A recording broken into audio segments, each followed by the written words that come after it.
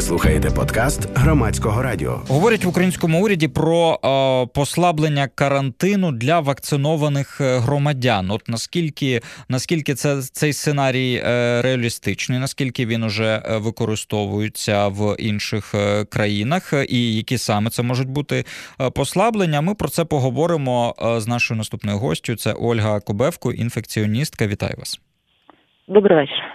От багато зараз є думок стосовно того, яким буде наступний локдаун. Уже всі ніби погодилися, що він точно буде. Про послаблення карантину для вакцинованих. Сьогодні заявив міністр охорони здоров'я, заявив про досвід, який є і в Сполучених Штатах, і в інших країнах. Вам такий підхід пасує? Ви таке підтримуєте? Я взагалі підтримую, звичайно, і вакцинацію, і заохочення до вакцинації будь-якими методами, крім силових. Тобто є речі такі, як у світі застосовують, наприклад, навіть платять гроші там по $100, є країни. Є кому додають, наприклад, безкоштовні квитки на проїзд, що в Європі є дорогим дуже, і люди охоче вакцинуються. Є проблема з вакцинацією в Україні, і потрібно всіма методами і можливостями включитися в цей процес, тому що дуже мало вакцинованих на сьогоднішній день. А, наприклад, зараз я на чергуванні, у нас відділення переповнене, і вакцинованих людей немає. Тобто говорити про те, що вакцинація дійсно діє і має якийсь ефект, дійсно можна говорити, що воно так і є. А на досвіді світу, що вакциновані особи, у них набагато, якщо навіть буде інфікування, то набагато легший перебіг і майже унеможливлюється розвиток ускладнень. Дякую, по-перше, що ви з нами вийшли на зв'язок під час чергування.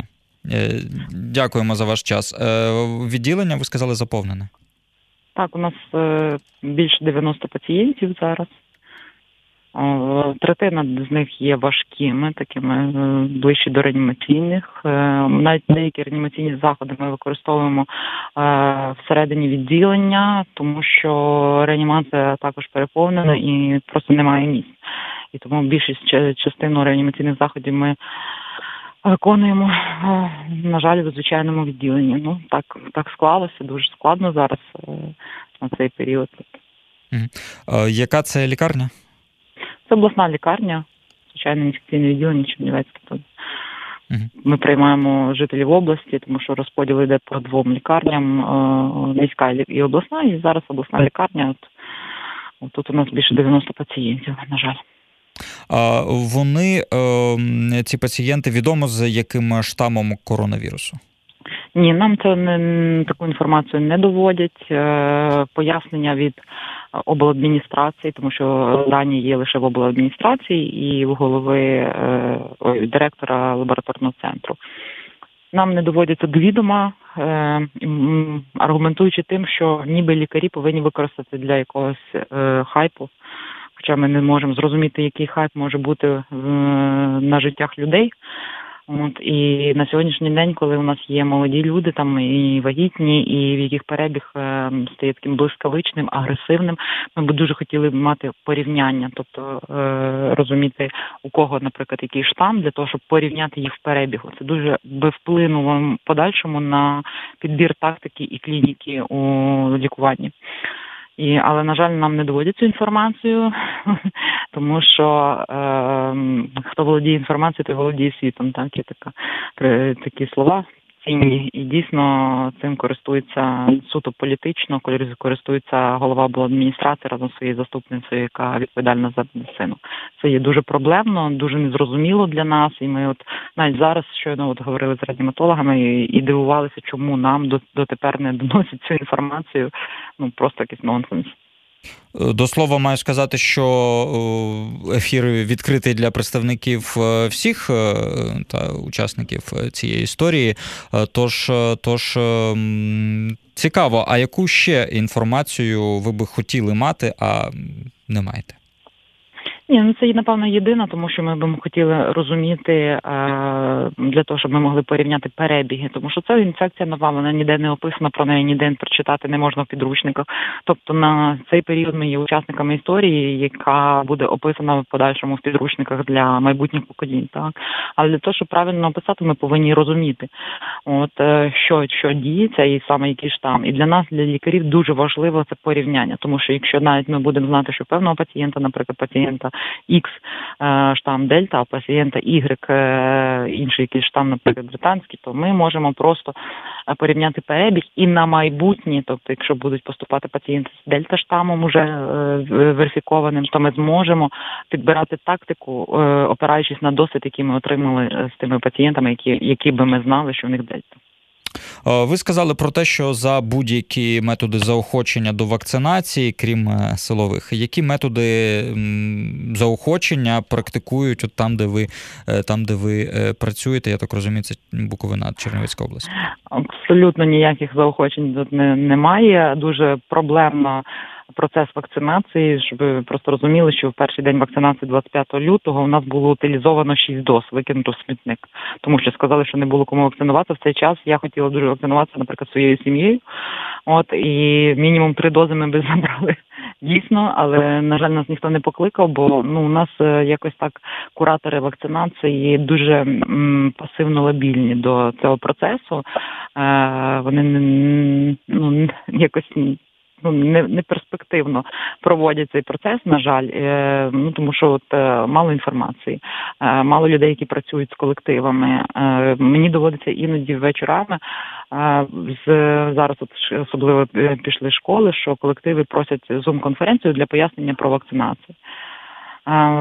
Перекидаю, дуже часто мені дзвонять і питаються протягом дня, це мінімум 10 людей, може бути і більше людей, незнайомих мені в соцмережах, просто пишуть саме питання по вакцинації. Тобто люди не мають повної інформації, на жаль, і чомусь куратори вакцинації на місцях, замість того, щоб працювати над цим процесом, абсолютно так аморфно спостерігають за цим процесом збоку.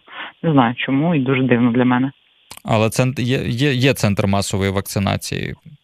У нас є кілька центрів, не один центр, у нас є багато центрів масової вакцинації, але я вам чесно скажу, що багато хто з людей навіть не розуміє, тому що зараз, коли ми питаємося, коли людина поступає в стаціонар, обов'язково перше питання, чи людина вакцинована. Чому? Якщо не вакцинована, то чому не вакцинована?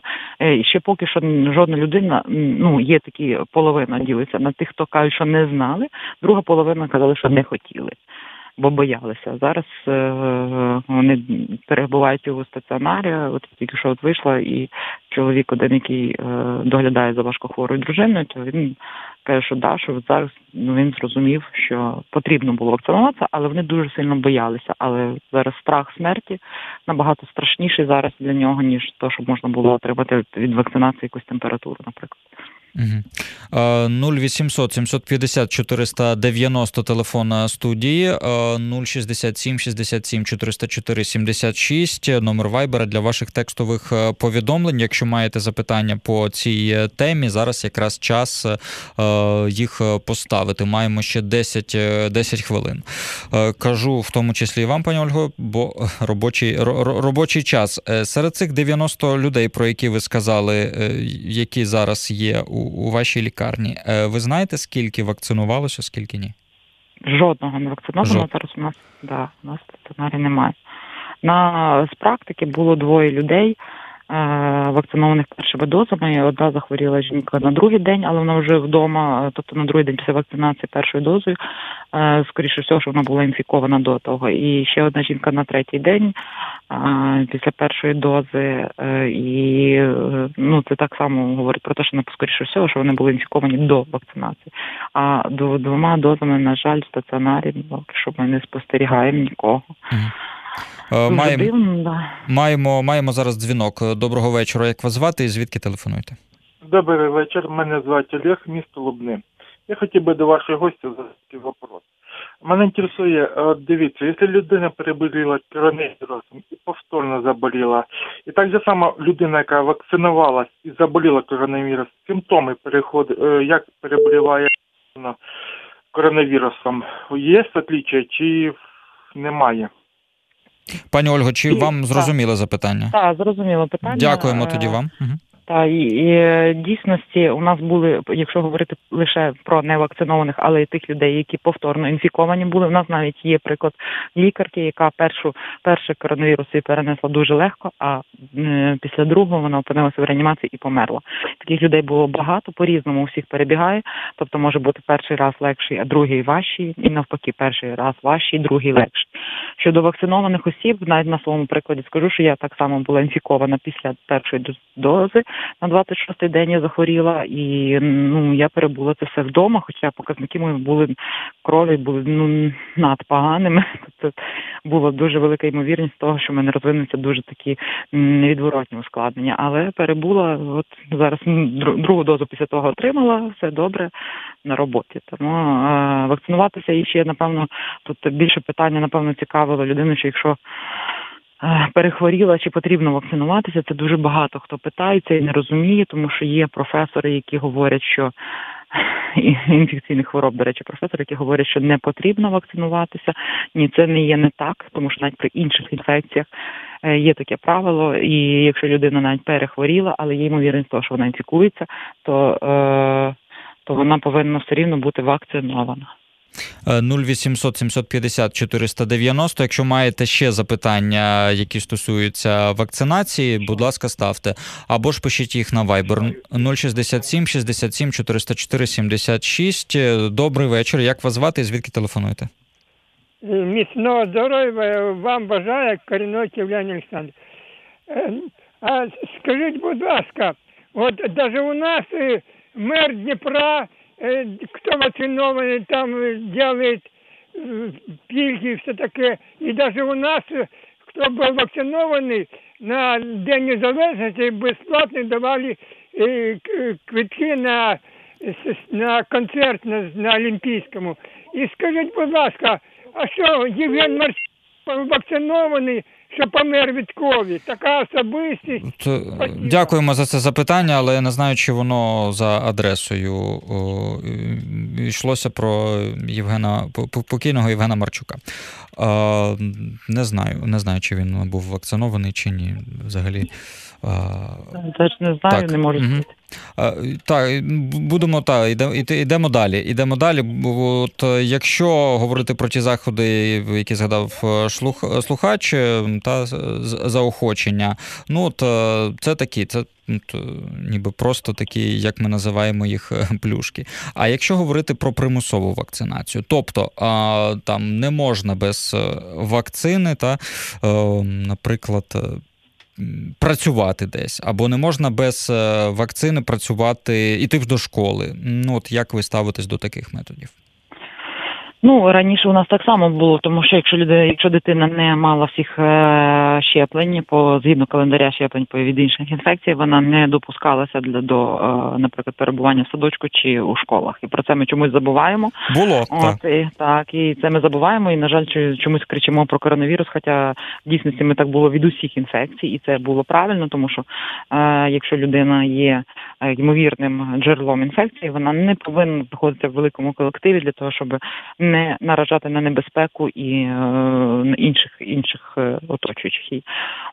Тому, а щодо таких речей, знаєте, у нас велика проблема. У нас є велика проблема з кредитом довіри до людей, які говорять про це. Так, про вакцинацію, тобто це говорять, наприклад, губернатори, міністри і тому подібне. У нас дуже низький кредит довіри до владників. Це у зв'язку з тим, що просто за ці 30 років незалежності ми постійно отримували владу, яка все життя, напевно, нам брехали, ми так просто звикли не довіряти. Це, якщо порівняти, наприклад, як у Бельгії, чи, наприклад, в Австрії, чи в Німеччині, чи в Великобританії, хто без владників не виходив на зв'язок з суспільством, тобто даючи якісь там чи поради, чи вказівки, чи якісь настанови, люди сприймають це нормально, тобто у них немає зразу заперечення. У нас будь-яка фраза від влади, вона перетворюється у заперечення одразу ж. І це навіть при тому, що, можливо, в дійсності вони говорять правильні речі, але в нас це просто із-за того, що в нас немає абсолютно довіри до влади. І от, наприклад, якщо нам брати на моєму прикладі мого регіону, то наш губернатор якось таємничено вакцинувався, тому що я пропонувала для того, щоб поширити інформацію про безпеку вакцини, я пропонувала губернатору і його заступникам вакцинуватися зі мною з одного флакону. От з одного флакону прийшли, я в прямому ефірі знімаю стрім і з ними разом вакцинуємося з одного флакону вживу, тобто я перевірю, чи людина дійсно отримає з того самого флакону. Мається на увазі, що це будуть не пустишки, як всі кажуть, що там може комусь кололи воду для ін'єкцій.